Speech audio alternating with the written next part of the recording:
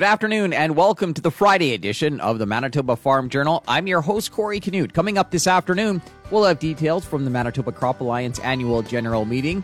Also, we'll be joined by Jim Everson, president of the Canola Council of Canada. And up first in today's country comment, I'll chat with CAP President Bill Campbell. The latest farm news and market numbers all coming up over the next 60 minutes. The time now is 12 o'clock. Here's a look at our local news. Good afternoon. You're listening to the Manitoba Farm Journal. Keystone Agricultural Producers is welcoming the review of the education funding model. Here's President Bill Campbell. Well, I think it's something that CAP has brought to the government's attention for a number of years, and I guess we're encouraged and view it as positive that they have announced their funding review team and acknowledged that there needs to be conversation with regards to education funding in Manitoba. For a little background information, that, you know, when the education model was first developed, it was when there was more families in rural Manitoba, and there was probably more of a balance between rural and urban populations. But as we have seen, you know, over the century or more, that the rural population and utilizing land assets as a model for education funding has really produced an inequitable situation. And we have land taxes that are contributing more than their share, we view, towards education funding. And there's just been a shift in the landscape where this issue needs to be addressed, and we need to develop a more equitable, stable funding model to provide a good education system in Manitoba. Moving forward, you know, ideally, that's been our position, is that we would like to see education funding removed from property taxes and the education funded through other streams of revenue, as it is done in other provinces in Canada. So whether or not the review finds those particular abilities, but I believe that it is a really strong consideration for the government that they have brought this forward as an issue and as a situation that needs to be talked about by all citizens of Manitoba.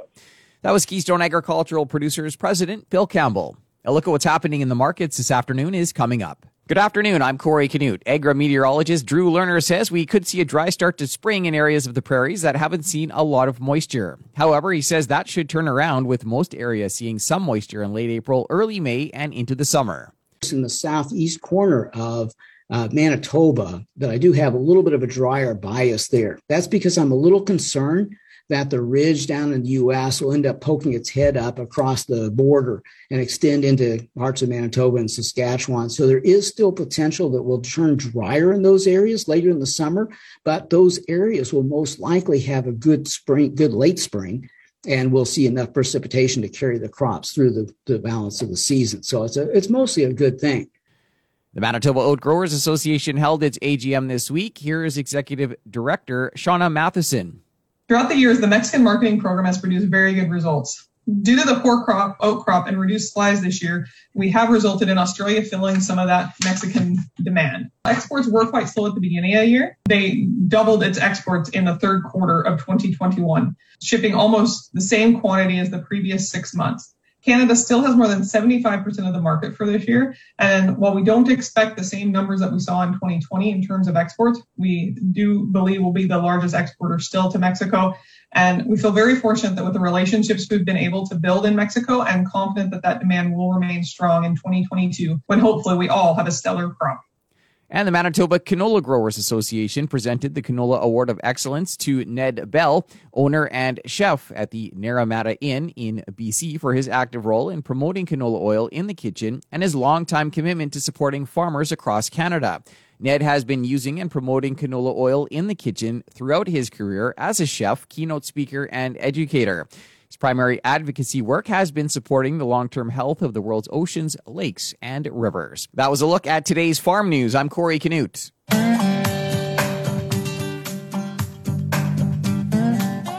Good afternoon and welcome to the Prairie Ag Wire for Friday, February 18th. I'm Corey Canute. Coming up today, we'll hear from Jim Everson, President of the Canola Council of Canada. Manitoba Canola Growers held its AGM yesterday. Jim Everson, President of the Canola Council of Canada, gave this report. As you will be aware, the Canola Council of Canada has a team of crop agronomists, agronomy specialists across Western Canada, and the main function through 2021 and looking into 2022 has been to really focus on agronomic challenges to help support producers with canola production.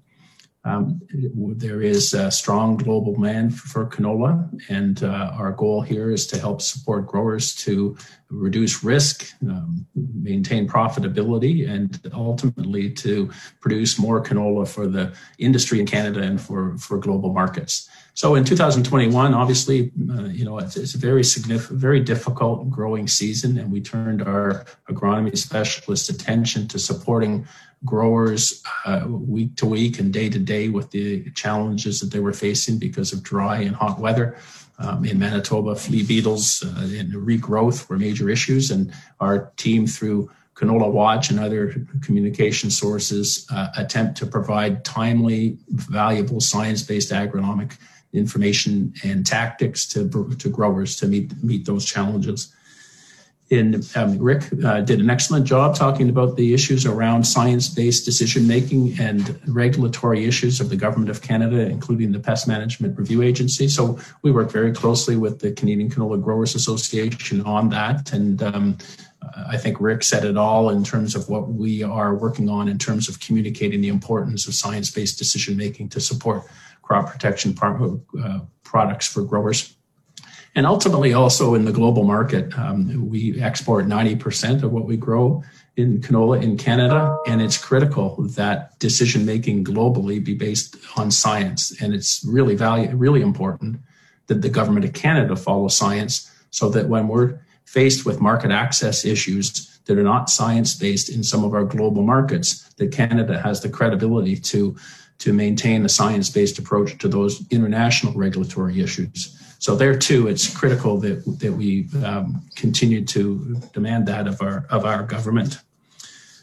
Rick also mentioned the nitrogen management issues, so I won't get into that. Also, another area where the Canola Council, through the whole value chain, is very much involved in the strategy around how to manage the requests, not only from the Government of Canada and the challenge that Rick outlined for reduction of emissions, but increasingly we're getting questions around sustainability and emissions issues from global markets and from food companies in North America and in Europe and so on. And so really important that we advance the agenda in that area. We are reviewing the variety registration process. That's a project that's been started by the Government of Canada in Ottawa. And that's being done through Canola Council Committee that's being chaired by Chuck Fossey from the Manitoba Canola Growers Association and involves the whole value chain around how to manage issues around variety registration. So those are some of the things that we're doing on the sustainability supply side. That was Jim Everson, President of the Canola Council of Canada, speaking yesterday at Manitoba Oat Growers Annual General Meeting.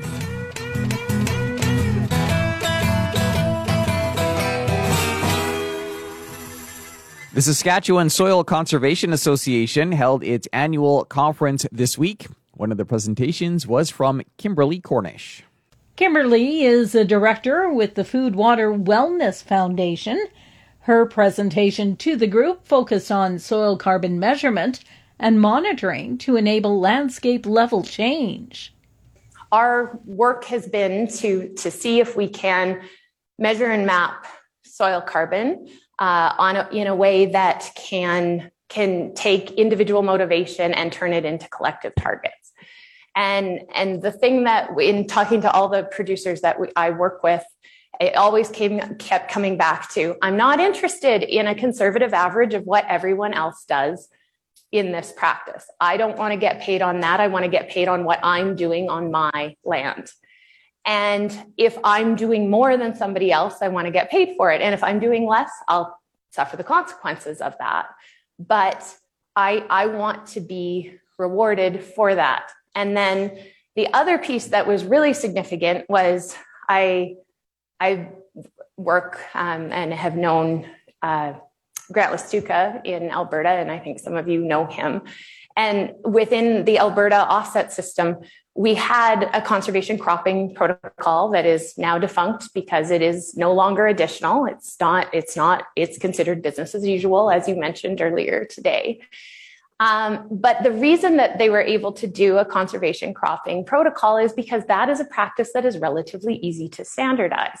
When we start talking about regenerative agriculture, we're talking about infinite numbers of permutations, like each combination of cover crop. If you have 18 species versus 14 species, and if those species change, and then you have all the other elements that come into play, if our goal is to try and standardize and find carbon, like coefficient numbers that say this is this or this is that, we're going to definitely pull back on innovation and people trying crazy things because it means them giving up their carbon offsets potentially.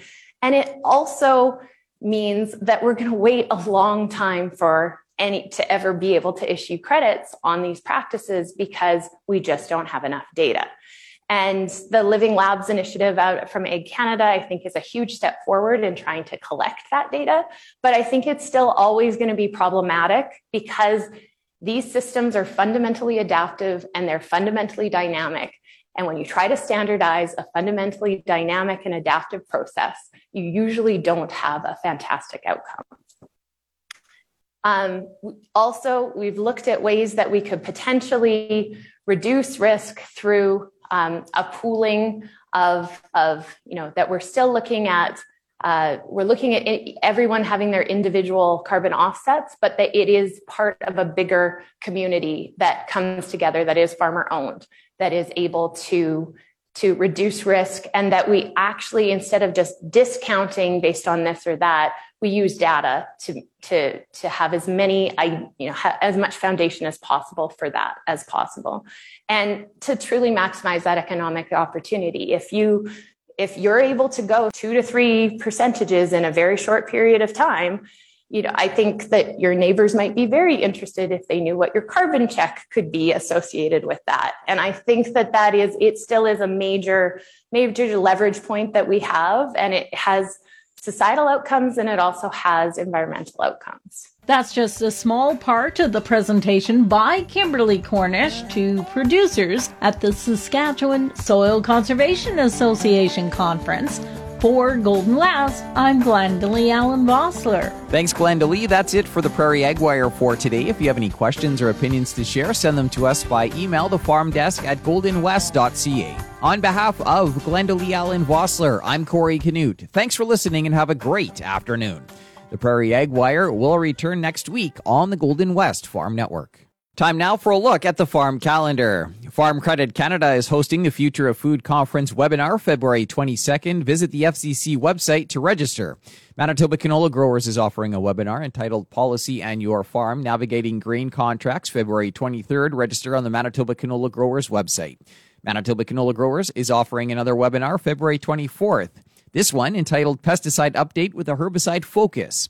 Farm Credit Canada presents the Women Entrepreneur Summit in a virtual setting March 8th. Visit the FCC website. And Marmac Farms and Guest Bull Sale is scheduled for March 9th at the farm near Brandon. The sale gets underway at 1 p.m. Visit marmacfarms.net for details. Continuing with the Manitoba Farm Journal here on this Friday afternoon, the Manitoba Crop Alliance held its AGM yesterday virtually. Pam Darachny is the group's CEO. We will focus on being a voice for Manitoba farmers by sharing the impact of government policies on their operations and backing it up with our research and the lived experiences on their farms. We have 2 key results under this objective, focusing on the collaboration with organizations that do have a core focus on advocacy, building on their strengths and harnessing those partnerships. And again, building on our core strength of research. We will also invest in forward-looking research to quantify impact and, of course, advocate using that data that's generated. Our next objective focuses on communications. We need to communicate to our members to show them how we are investing their dollars and how that investment is benefiting them. By including communications as a strategic objective, it is an acknowledgement it is not a supporting function, but actually a strategic function to help achieve our vision and our mission. As such, our fourth objective, we want every member to use the information that we produce to make productive and sustainable decisions on their farm. To do this, we will look to enhance the way we communicate with our members, making sure that we use a variety of tactics and, of course, measuring their impact with member feedback as well. Normally, operations are not a strategic objective. However, it was a promise made to our farmer members that during the amalgamation and the formation of Manitoba Crop Alliance, that it would actually lead to efficiencies where farmer dollars were spent on core priority areas of research, production, market access, and development, and not on administration. Therefore, our fifth objective is our organization will be a lean and efficient operation with farmer member input to inform and shape our discussions. The key results listed underneath this objective, we focus on encouraging our farmer members to become delegates to form the crop committees. And as Fred mentioned earlier, we will be having nominations and elections for those positions this fall of 2022. We also want to be making strategic investment decisions during the life of the strategic plan. And that Manitoba Crop Alliance will continue to serve as an administrator of Agriculture and Agri-Food Canada's Advance Payments Program, providing Manitoba farmers with an option for their cash advance needs. With Manitoba Crop Alliance's first strategic plan in place, it will focus the board of directors and the crop committees in continually having quality conversations about how they invest and make strategic, dynamic decisions. The approach of a financial portfolio will be taken, and this is an analogy that we used when we were working through the process of developing the plan. The capital of Manitoba Crop Alliance is money and time, and that's the capacity of the organization to invest farmer member dollars to generate a return for our farmer members' investment. For Manitoba Crop Alliance, we will be focusing on return on organizational effort. And we want a balanced portfolio, one where effort by the organization and impact to members results in a mix of opportunities that will benefit our members. The strategic plan is now a roadmap to lead the organization forward to serve our farmer members. It'll be a living document, reviewed as needed, and evaluated at least every 2 years, and of course, continually shared with our farmer members. That was Pam Durochny, CEO with the Manitoba Crop Alliance. The group held its annual general meeting yesterday. Another look at what's happening in the markets heading into the close is coming up in just a moment. Time now for another look at today's farm news. The situation with China was discussed this week during Manitoba Oat Growers' annual general meeting. Here is Executive Director Shauna Matheson. Unfortunately, due to the political situation between Canada and China, efforts to secure Canadian raw oat access into China is still on hold. We reached out to the federal government to see if it's advisable to begin work on this again, but we've been told it's not likely to be successful at this time. China is still the largest growing importer of oats in the world, so we'll continue to pursue that market whenever it's possible. And farmers should feel good about the upcoming growing season. That was a message from World Weather Inc. agri-meteorologist Drew Lerner. That we should get out of the mess that we're in. But a lot of patience is going to be necessary as we get started into our growing season because we have so much dryness out there. And it looks like March and April are not going to be good months for us for fixing the problem that we have. He notes we're going to see that dryness in parts of the prairies, but as soon as we get into the later part of April and early May, things will turn around and we'll see some much needed moisture. I'll be back after this to wrap up today's program. We've come to the end of another Manitoba Farm Journal. I'm your host, Corey Canute. If you have any questions or comments, you can reach us by email, thefarmdesk@goldenwest.ca. Today's closing numbers with more in-depth commentary on what's happening in the markets is coming up at 10 to 2 on the Markets Farm program. Thanks for listening and have a great afternoon. Hope you can meet us back here on Monday starting at 12 noon.